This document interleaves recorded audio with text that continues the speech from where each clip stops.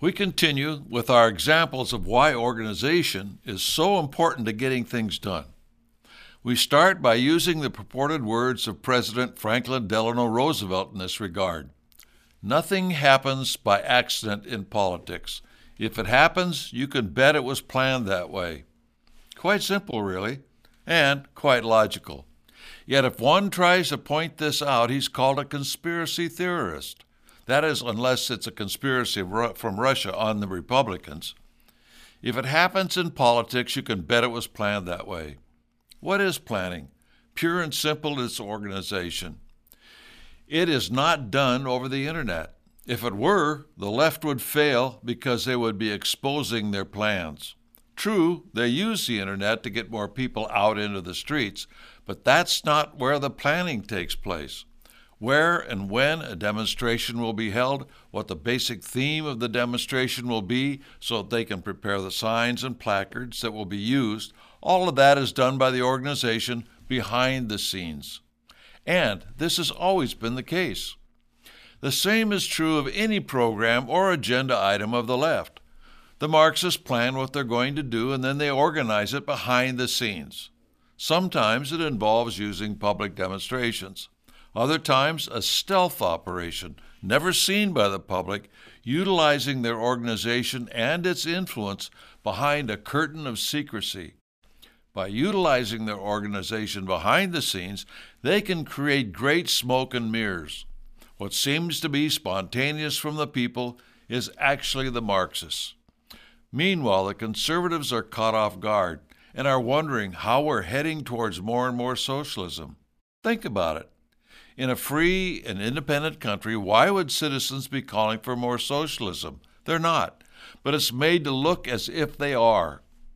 The left gets their minions within community action organizations to pressure the legislators, as well as the influence they have within certain business associations and a myriad of other groups, many of which are not very large at all.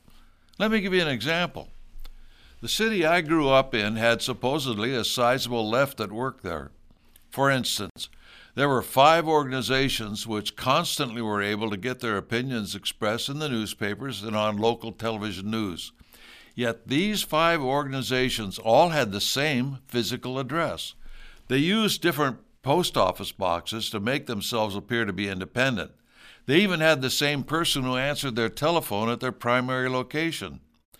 The officers of these organizations had a revolving letterhead of sponsors of about 24 people who trade jobs every year or so, which also changed the names at the head of their letterhead.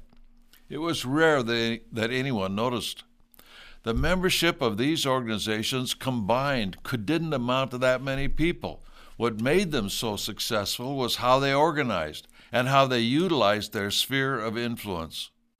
This allowed them to appear greater in number and as if they were 5 different groups. It was organization, pure and simple. Yes, they could rally anywhere from a dozen to 100 people for a demonstration at any given time to fill the screen of your local TV set on the news and give them credence for their positions they were pushing. But that was it. On occasion, they could gain more attention if the issue was a hot one, but generally they were few in number.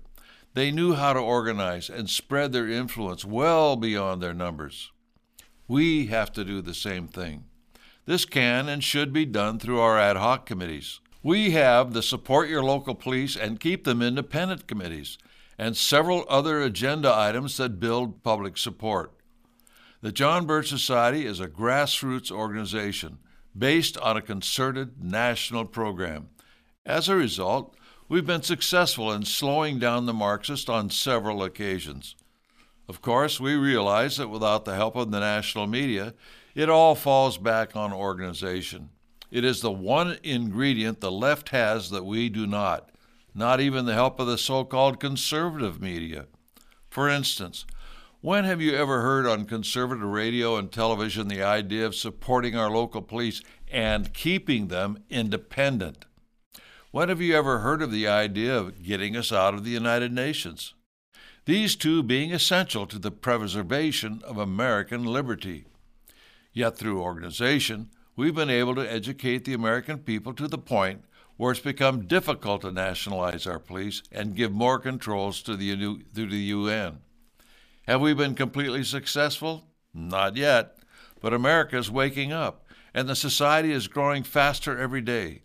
Let's keep the momentum going. The question now is, can we grow large enough in order to get the job done in time? In the manner in which we operate, it's not that noticeable, since we are not the type of organization that promotes public demonstrations or any situation that could possibly lead to confrontation and possible harm to the participants. But we do know that our work averages out to where one member of the society influences 100 people in the long run. Do all you can to point out that we have a real organization, organized all the way down to the local neighborhoods, all working together on the same things at the same time. Point out the victories at the same time as a result. We just need more pullers at the oars.